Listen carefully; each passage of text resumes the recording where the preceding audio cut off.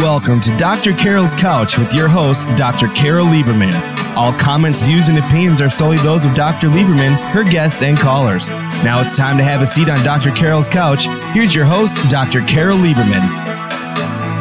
I was born in the desert. And welcome to today's edition of Dr. Carol's Couch. I'm your psychiatrist host, Dr. Carol Lieberman. Today is the day after Veterans Day. And did you hug a veteran yesterday? Well, if you didn't, you still have time. The month of November is National Veterans and Military Families Month. So if you didn't hug a veteran yesterday or tell him thank you or do something nice for a veteran, then you still have the whole rest of the month to do it. So I suggest that you get busy. And today, my guest is a veteran.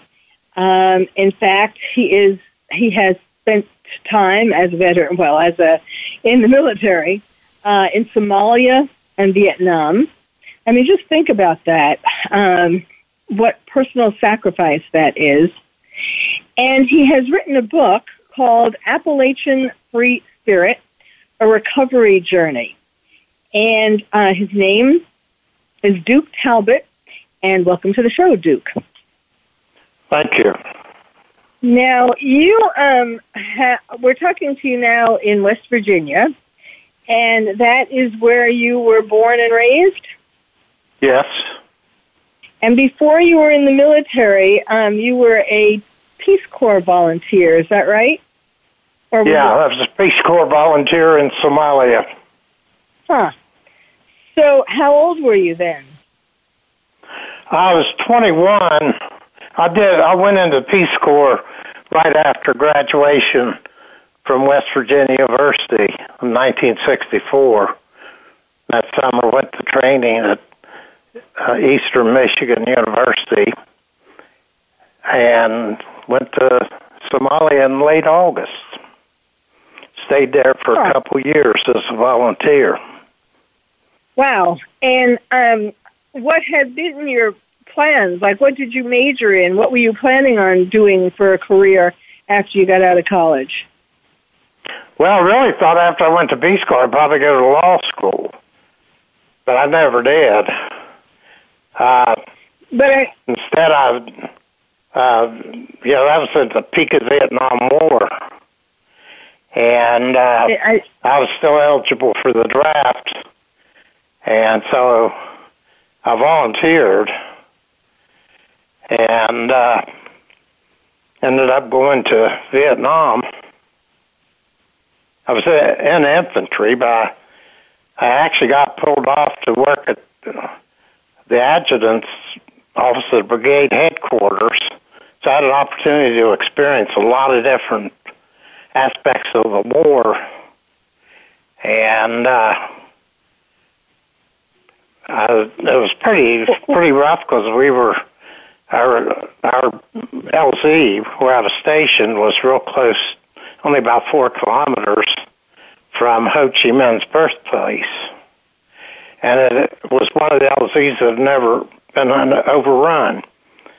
So the Viet Cong were hammered it all the time because they thought that, it would be appropriate to clear out Ho Chi Minh's birthplace. Uh-huh. They never did overrun us, at least not while I was there. They sure tried. Uh-huh. Well, let's go back up a little bit. I want to start to before you went into the Peace Corps. Because what I was asking earlier was, when you were going to college, you must have had something in mind to do with your life, like some career besides the Peace Corps. And so... Well, yes, I did. Like I said, I had thought about going to law school. Yeah. But I never did. Okay, that's what I'm trying to get at. What made you because when people, generally when people go to college, they have some plan, or along the way they find a plan for what they want to do as a career. And so what I'm wondering is, what made you interrupt those plans to join the Peace Corps? Like, what was it that... when I first heard about when President Kennedy first announced the Peace Corps, I latched onto that, and I thought, wow, what an exciting opportunity to do something. Not only to see the world, but also, to make some kind of positive contribution somewhere. And so I thought, well, that'd be a great thing to do, because I wasn't really too sure what I wanted to do. I had being a lawyer in the back of my mind, but I wasn't really firmly committed to it. And so I joined the Peace Corps because I thought, wow, this is a chance to do some good and to have some, see some exciting parts of the world. Actually, go ahead. Yeah, actually, I kind of fell in love with Africa. And so when I came back from the Peace Corps, I went to graduate school for one semester to work on my master's in history. But that's when the draft lady started looking at me and said, hey, we're going to get you. So that's when I volunteered and went and ended up in Vietnam. And what was it like in Somalia? What were you doing in Somalia? What kind of... The first year I was there, I was at Berbera Intermediate School for Boys, and I taught English and history. The second year I was there, the Peace Corps administration and the Somali government had decided to start a trial experimental project to build add additions to schoolrooms because they had a lot of one-room schools out in rural areas, and they looked for people to volunteer, and I thought, well, that would be really interesting to get out in rural areas and see what's going on. So I volunteered for it, and wow, it was quite an experience, believe me. It was really some genuine hardship because these little villages we worked in, I'd probably be as much as 75 or 100 miles of dirt road from the nearest fellow American. And most of them didn't even have water, or if they did, just had minimal amounts of water because so much of that area in northern Somalia where this took place, right over on the Ethiopian border, is pretty much desert. And it was some rough times, but it was also a great time to learn and to really be involved in a totally alien environment. And I learned a lot. And what was your contribution to it? What were you supposed to be doing in these villages? What we did, the program until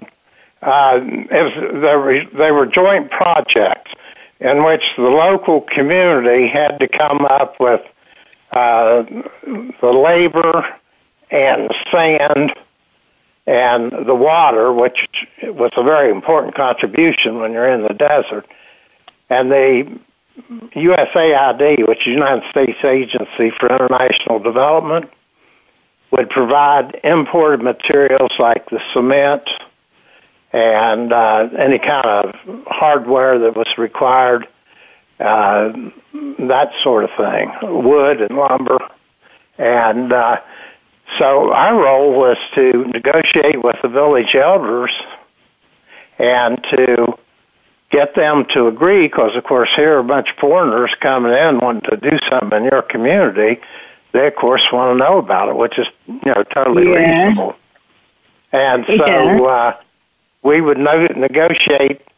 Usually we had the district commissioner as an interpreter for us because I wasn't fluent enough in Somali to be able to conduct the negotiations using their language. And, of course, none of them spoke English either. So once we negotiated with them and everybody reached agreement on it, we brought the materials in and stayed with the project. Usually it took about a month or 6 weeks to build the school. And so, you were building schools. I see. School additions, yeah. They had a lot of one-room schools, and they wanted to add another classroom to them to more or less double their capacity. Well, that's all very interesting. It was. It really was. So, okay, and so then you came back, and as you were saying, you started to go to graduate school, but then the draft was coming, and you volunteered to. Now, when you volunteered, did you get any? I mean, did you get any choice of it? I mean, I know it was Vietnam or Vietnam, but did you? I don't know. What did you go in as? Yeah, that was one reason I volunteered instead of waiting to be drafted, because I could have some input into what I did. And so what we negotiated with the recruiters was that I would come in, go to basic and AIT, and then go to Officers Candidate School and to be an officer in the Transportation Corps. I like to run around the earth a lot, and I figured Transportation Corps was a good way to do it.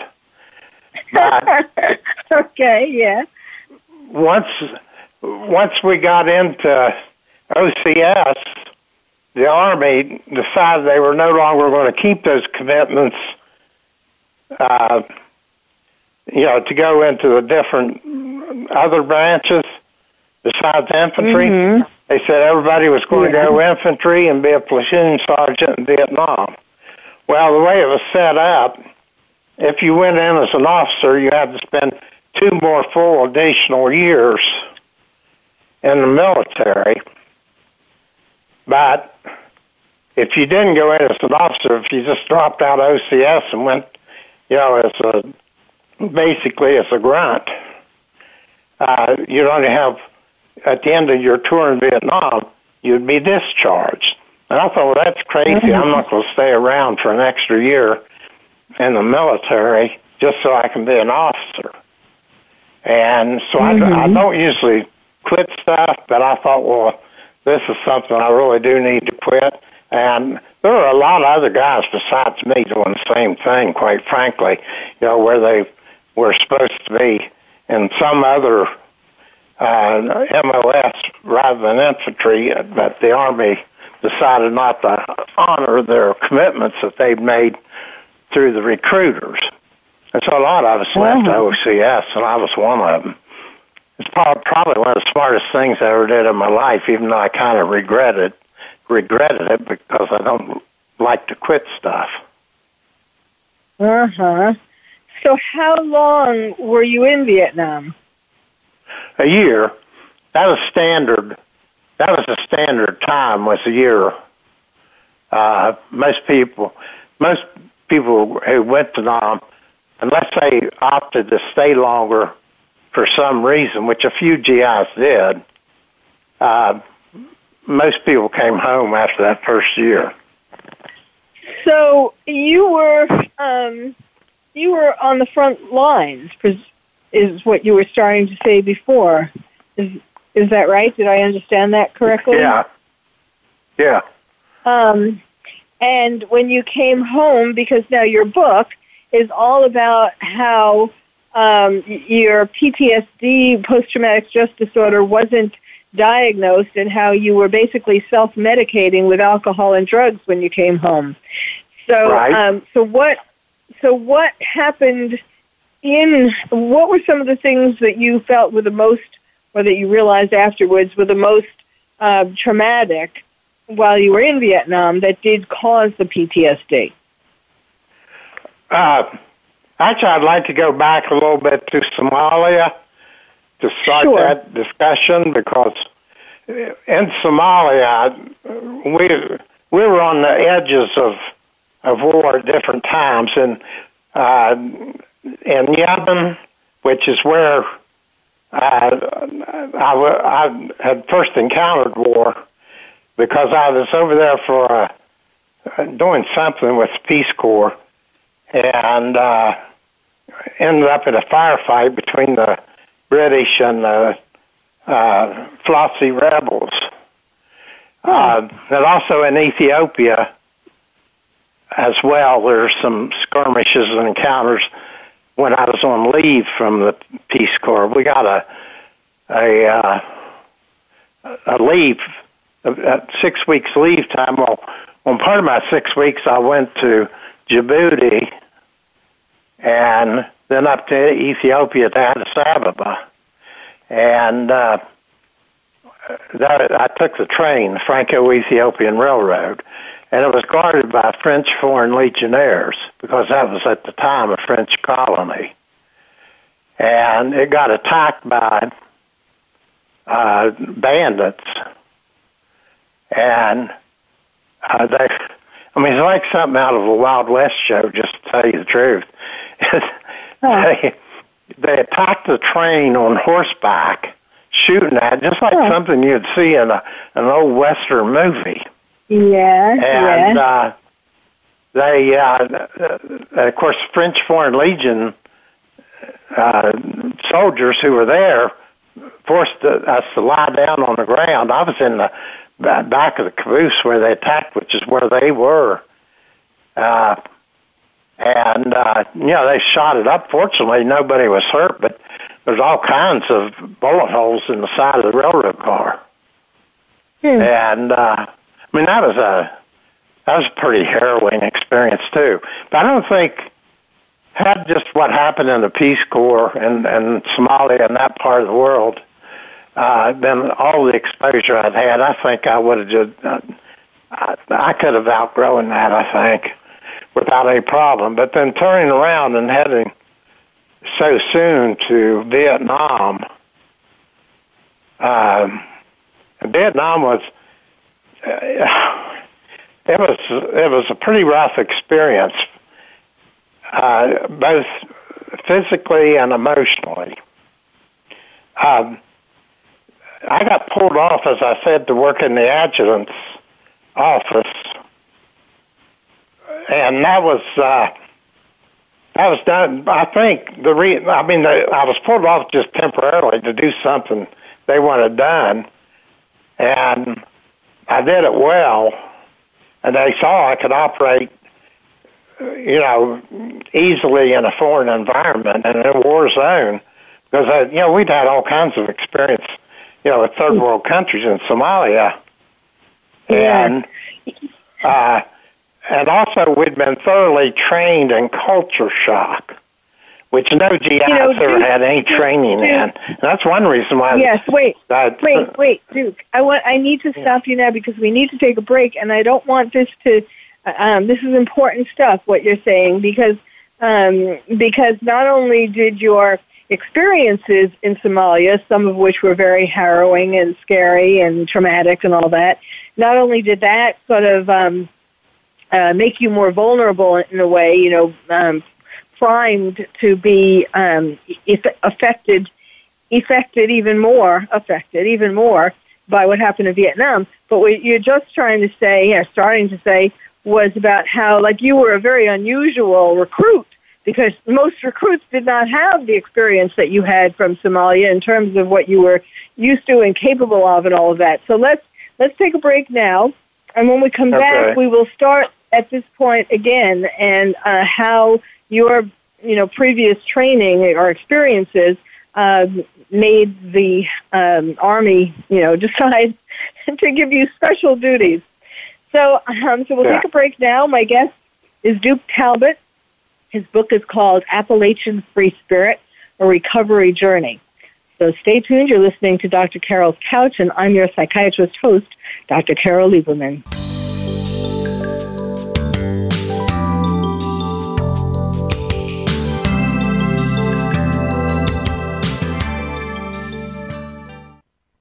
Ask the experts. Call toll-free right now, 1-866-472-5787. And ask our All-Star team to answer your question. That's 1-866-472-5787. Thank you for calling. VoiceAmerica.com. Are you having difficulty coping with these troubled times? Do you want help? Then contact Dr. Carol Lieberman today at www.drcarol.com. Dr. Carol is a certified psychiatrist who not only has won an Emmy, but is a regular on top television shows like Oprah Winfrey and Larry King. She's here to help you through books, CDs, and helplines. Having trouble relaxing? Check out her relaxation CD. Has the fear of terrorism crippled your life? Call the terrorism hotline. And if you're having trouble with relationships, check out her book, Bad Boys. Dr. Carol wants to help you today, so contact her at www.drcarol.com or for immediate help at 1-900-860-COPE. Get help making sense of these troubled times. www.drcarol.com. These days, everyone is looking for information on staying young, healthy, and fit. The Voice America Health and Wellness Network is here to help you on your quest to better health and a better you. We talk about everything from diet, fitness, and aging to substance abuse, personal growth, mental health, and much more. Learn from our experts who cover health and wellness from traditional and holistic perspectives. Tune in to the Voice America Health and Wellness Network. Healthy living starts here. Stimulating talk gets those synapses in the brain firing really fast. all the time. The #1 internet talk station where your opinion counts. VoiceAmerica.com. Welcome back to Dr. Carol's Couch. If you have a question or comment for Dr. Carol, dial toll-free at 1-866-472-5788. Now back to the show. Here's Dr. Carol Lieberman. And welcome back to Dr. Carol's Couch. I'm your psychiatrist host, Dr. Carol Lieberman. I want to get right back to my guest, Duke Talbot. He is the author of a new book called Appalachian Free Spirit, A Recovery Journey. And I was kind of trying to get a sneak peek on where this journey. I'm going to give you the end. This spoiler alert. That we're going to go through, of course, his coming back from Vietnam and his dealing with PTSD and alcohol and drug abuse. But just so you know where we're going, he ultimately, when he got himself clean, or I don't know about got himself, but when he went through what he went through to get clean, he became a college professor and an administrator, and then was elected to city council and then mayor. So this is a very exciting story. So we left you, however, in Vietnam, where the Army realized that you had more talents than the average recruit or recruit, volunteer, and because you had spent years in Somalia under very, very difficult circumstances. So they put you where? Well, had you do what? Well, I got pulled off to work at a brigade headquarters just temporarily. I was only supposed to have been for a week or two, but they saw I didn't have any trouble functioning with what they wanted done. It didn't bother me, for example, to go down into the village of Duc Pho, where the LZ was located, and do whatever needed to be done. And so I basically became a troubleshooter for the adjutant. When he wanted to keep something kind of low-key without sending an officer in, he sent me. And I had all kinds of experiences as a result of that. And, because I could operate, it didn't bother me. For some reason, the cultural part of it didn't bother me at all. You have to remember, most of the GIs went over there were only like 19 or 20 years old. I was 25, a college graduate, and had 2 years of experience in the Peace Corps. So, I could handle a lot of stuff that other guys couldn't. And the result was, just some very unique experiences. I was always in some kind of a situation where we're involved in a firefight or incoming rounds or, attacks of some sort. I mean, violence characterized the whole time that I was there. But I wasn't out humping in the rice paddies and jungles normally. I mean, we would go out in the bush from time to time, but it was just a varied number of experiences. And, lots of stuff can go wrong in a war zone. I mean, that's probably more goes wrong than goes right. And when I kind of ended up when something wasn't right or whatever, the adjutant kind of said, well, find out what it is and fix it. And it was a really interesting experience. There's also one, in a way, that my moral values were really challenged. And even though I could perform effectively, morally, it wasn't working for me. And could you explain that? Could you explain that a little more? What do you mean? I think I was brought up in I was brought up in a Christian home, and I was taught the difference between right and wrong, and it wasn't hellfire and brimstone Christianity. It was Christianity of loving, caring, and forgiving God. And I had trouble dealing with a lot of the stuff that went on in the military as a result of that. I can give you some examples if you like. One thing, the first thing I got called off to work on, that the very first thing that they put me on was a mess that they had in their courts and boards section where court martials were carried out. And the adjutant wanted me to sort them out and get them processed because he was catching heat from the division headquarters because all these court martials that hadn't been effectively dealt with.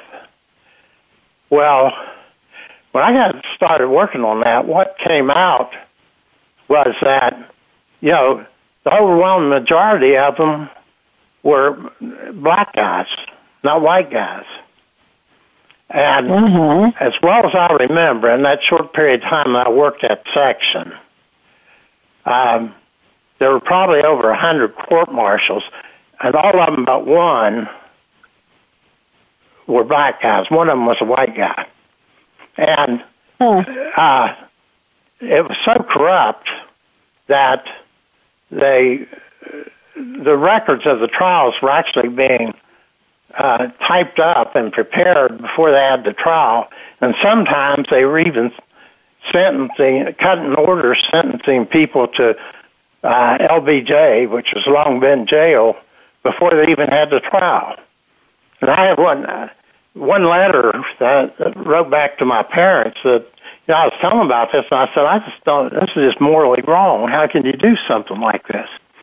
Because what was happening was most of what was occurring was that the cases either involved smoking marijuana or refusing to be point man and a patrol. Point man is the most dangerous position there is in a patrol, the one most likely to get shot. And what was happening is that white guys who were doing smoking marijuana and refusing to be point man were getting Article 15s, which is kind of an administrative action, and black guys were getting court-martialed for the same offense. To me, that was morally wrong. And another example, I was going one time walking on our LZ, and I made Buck Sergeant early on. I was only 13 months in the Army when I made Buck Sergeant. And Buck Sergeant's pretty well at liberty to go anywhere and do anything they want because nobody's going to bother them, really. And I was going from one job to another on the LZ one day. I saw this new building I hadn't seen there before, and I wandered inside of it. And inside of it were a couple of GIs, and they had cages, bamboo cages, kind of like what you'd haul a large dog in, transport a large dog in. And they had Vietnamese men in there. They were naked with no clothes. They didn't have enough room. They had to stay in a fetal position because there wasn't enough room to even move, to stand up, or even sit up, for that matter. And you talk about, the moral quandary of looking at something like that. In fact, one of the guys in there said, you probably ought to get out of here because you probably don't want to see what's here. But I'd already seen it. And, you can go on and on with that kind of thing. It's all about man's inhumanity to man. It's there. Well, okay. The result of... Yeah, go ahead. Well, I can give you another example. I think it illustrates sure. the attitude of people, too. And that is that at one time I had to escort a witness to division headquarters. She had been a witness to the murder of an Arvin soldier by a GI, and I was charged with escorting her to division headquarters for that trial. And she brought with her two kids who were little kids. They were like toddlers, and her mother. So I had all four of them and got them on a chopper and took them to division headquarters. Well, I was also charged with staying in the trial, waiting, for the duration of the trial while she testified. And she testified, but the defendant came in and testified too. They called him, and the prosecution, he kept using the words gook and dink. And the prosecutor asked him and said, Private, you keep using the words gook and dink. What do you mean by those terms? And the guy replied, just without any emotion or anything at all, gooks are for you, or gooks are against you, and dinks are for you. Yeah, like these weren't even human beings. And I could go on and on with lots of stuff like that. It just. Well, no, I think, obviously it was very traumatic in a lot of different ways. Were you ever injured physically during your time in Vietnam? I'm sorry, say it again. Were you injured ever physically during your time in Vietnam? No, I was really lucky. I had a number of close calls. Probably one of the closest was I was about to leave. In fact, I was so short I wasn't even working anymore. And we got in. I was sitting on my bed, bunk, lacing up my boots, and we got an incoming round that was a direct hit on the end of the hooch. And, of course, the impact of it knocked me on the ground, and the ribbing and canvas of the hooch went up in flames on the end where the hit was. And the only thing I got out of it, I got some bruises and things like that, which you don't really count for being injured. I got a piece of shrapnel through my watch, which wiped it out. Well, that all counts because in terms of developing PTSD, because you were in life-threatening situations and some like that in particular, where your life really was literally in very direct danger. So right. Why don't we? We only have a few minutes before our next break. But why don't you tell us about what it was like coming back and when you first started to notice that something wasn't quite right psychologically? Well, towards the end of my time in Vietnam, the first sergeant said there were some people wanting to talk to me. And I think this is important to get out because I think it indicates the status of my emotional state at that time. And so a couple guys came by and we went outside and talked to them in private, and they were obviously recruiting for something for mercenaries and other support people. And they came back a second time to interview me again. They knew a heck of a lot about me because they've obviously been talking to somebody because they knew about my background and they knew about what I'd done while I was in Vietnam, and they even knew about my experience in Somalia. And were trying to recruit me, and I wasn't sure what to do about it. I think it was indicative of the insanity that I'd reached, that I actually, while I was still in Vietnam, gave serious consideration to take them up on their offer. They wanted to get a commitment out of me before I left Vietnam. Fortunately, I said, no, I need to go back to West Virginia to my roots and visit family for a while. But, I left them with the impression that I was very much interested in it. Well, after I came back from Nam, it didn't take me but a few weeks until I was, I'd become almost rabidly anti-war. And one of the guys that had been on both the first two interviews while I was in Vietnam called me about, getting a commitment from me to go to work for him. And and he in fact kind of, when he started this conversation, kind of thought that for sure I was going to join him because he was making offers and this kind of thing.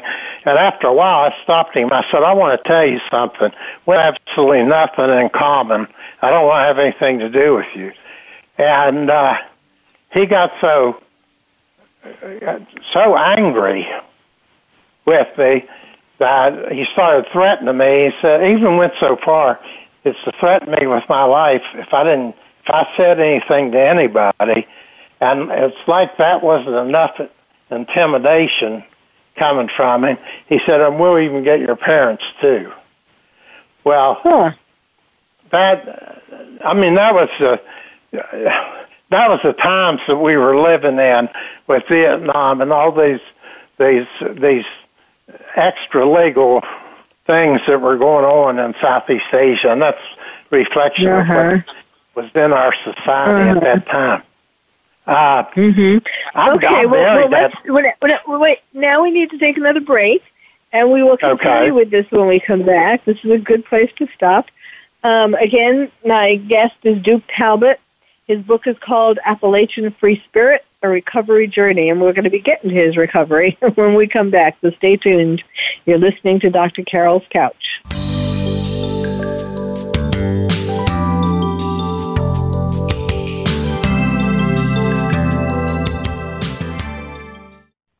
Ask the experts. Call toll-free right now, 1-866-472-5787.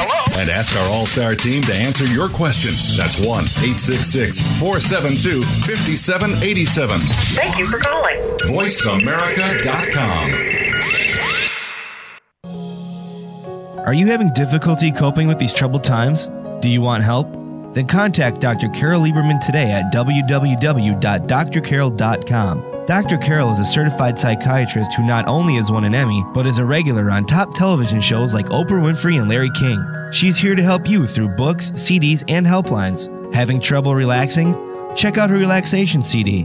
Has the fear of terrorism crippled your life? Call the terrorism hotline.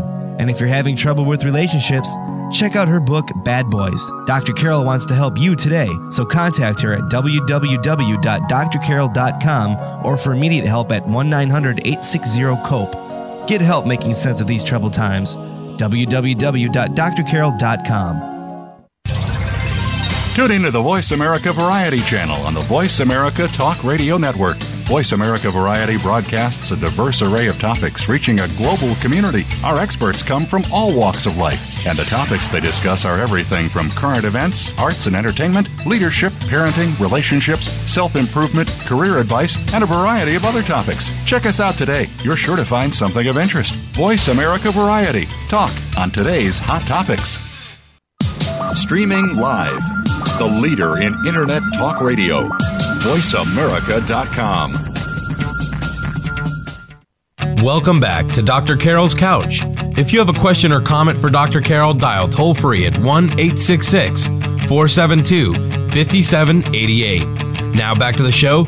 Here's Dr. Carol Lieberman. And welcome back to Dr. Carol's Couch. We're talking today with Duke Talbot. And when we left before the break, he was explaining about how these men who had been referred to him, or he had been told that these men wanted to talk to him, and as it turned out, I was a little confused exactly what they wanted to do.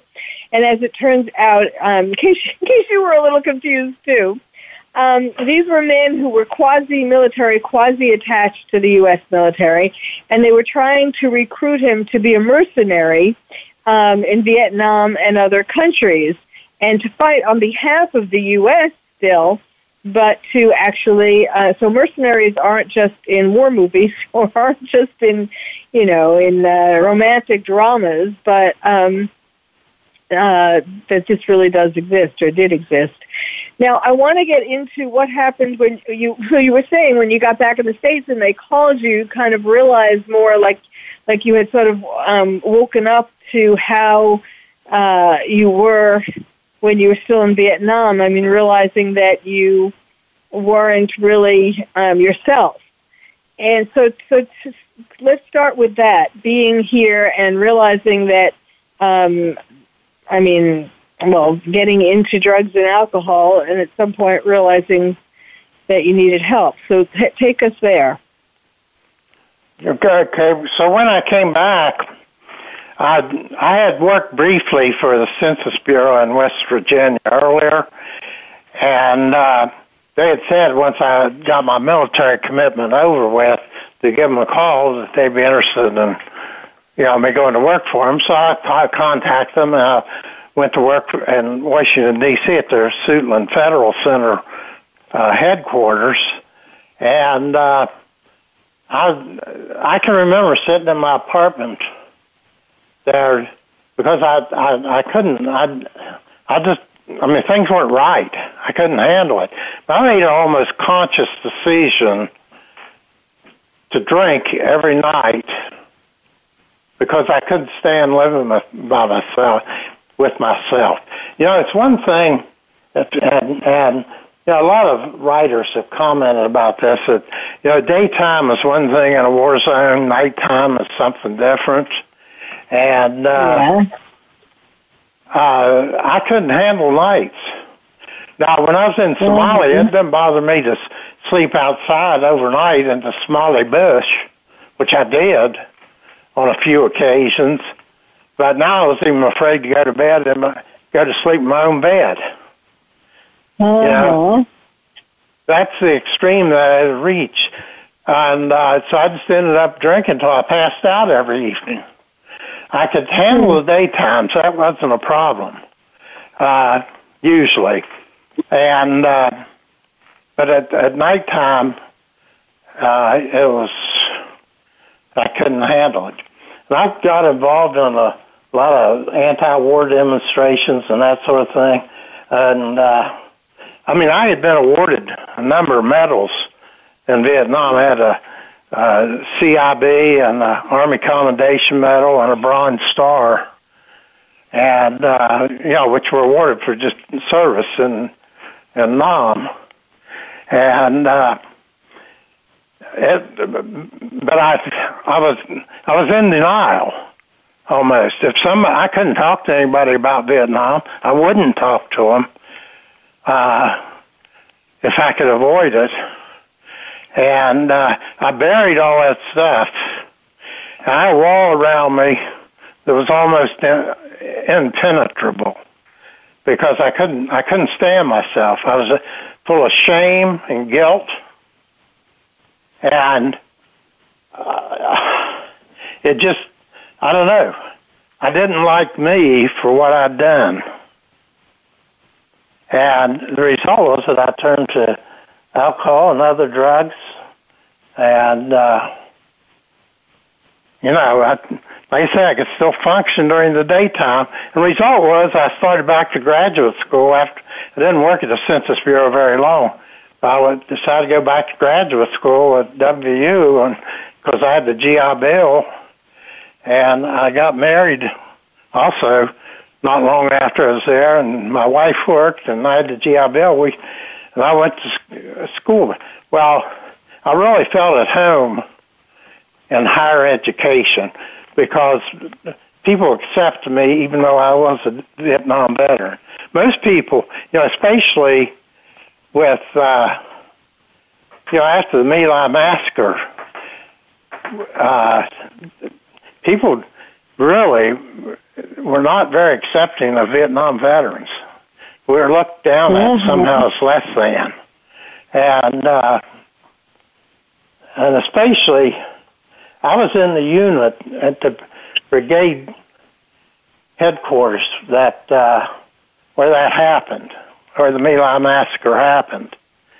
And in fact, Sergeant Rodnauer, who was the sergeant who blew it apart when he came back to the United States, actually stopped by my office. He wanted to press charges against Lieutenant Cowley and the people who had carried out that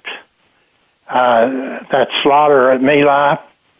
And I told him, if what you said is true, this is way, way, way bigger than you are. And I talked him into. He said he finally decided not to press charges. I said, if you do, you're going to get wrapped up in them. You're never going to get discharged because the Army won't discharge you as long as you have pending legal action.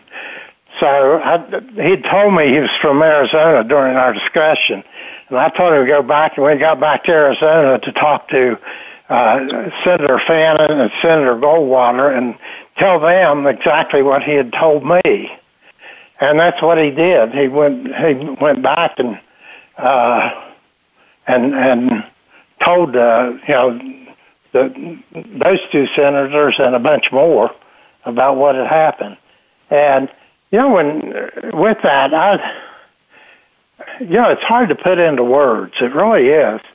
It's hard to describe the kind of venomous attitude one develops towards oneself as a result of all these things coming together.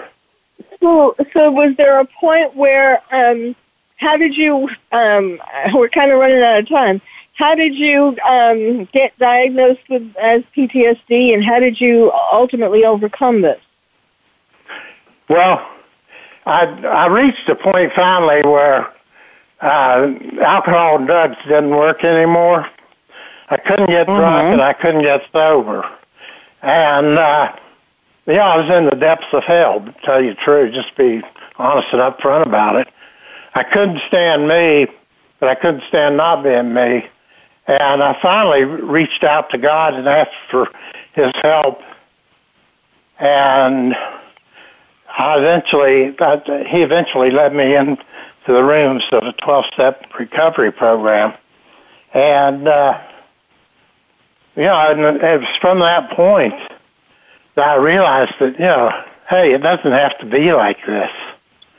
And slowly but surely, I took the 12 steps and, used them as a guide to find a true me. And in the process, I found that there was really a good human being in here, that what had happened in the past was in the past. And that, we're only living in the moment right now. And to the extent that I can help others and be a good person, that's all that matters. And that's what I did. And I turned to Gnostic literature, particularly the Gospel of Thomas, and also the Buddhist and Taoist literature, and looking at myself. And, over the years of sobriety, I've never been happier. Today's the best day of my life. And and talking with you is a lot of fun. Well, what's interesting, that it seems like, even though you were on the front lines, it seems like what was the most traumatic wasn't as much the weapons and the physical fear of death, but it was more all these moral challenges that you were talking about that got you to hate yourself and be traumatic and get you to turn to the drugs and the alcohol and so on. And what a comeback to become a college professor and administrator and city council member and then mayor of which city in West Virginia? Elkins, West Virginia. Oh, that's Well, that's where I live now. That's where I am right now. Yes, that's quite a story. Sort of going all around the world and coming back to finding yourself, and at the place that you were born and raised in Elkins, Virginia, West Virginia. Mm-hmm. It's a testament to the same person. We started off talking a lot about going from college to volunteering for the Peace Corps and so on, and that in itself is a measure of a man. And then for everything that you did in Vietnam, after Vietnam, and then becoming clean and sober and having these important positions in the community. So it's quite a whirlwind life and journey that certainly you can be proud of. And Duke writes about this in his book, which is called Appalachian Free Spirit, A Recovery Journey. I imagine that a lot of people are very intrigued by all that you have accomplished in your life, both the journey around the world and the journey within yourself. Obviously, lots of challenges that you have met and succeeded in conquering. So I wish you all the best for the rest of your journey. I actually hope that this book brings you a lot of success, because a lot of people, still, as of today, certainly I presume it's as good for the people coming back, veterans coming back today, as the veterans who were coming back from Vietnam. And people, even who aren't veterans, but who are facing challenges themselves and perhaps medicating themselves and using, trying to fix themselves but going about it in the wrong way. So thank you so much, and I thank you all for listening. You've been listening to Dr. Carol's Couch, and what did I say at the beginning of the show?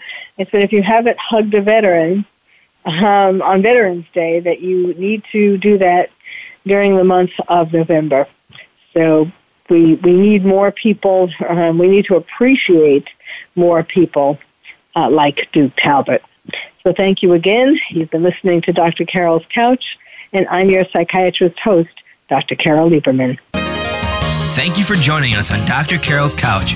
Join us next week at 1 p.m. Pacific Time for another installment of Dr. Carol's Couch. We'll save you a seat.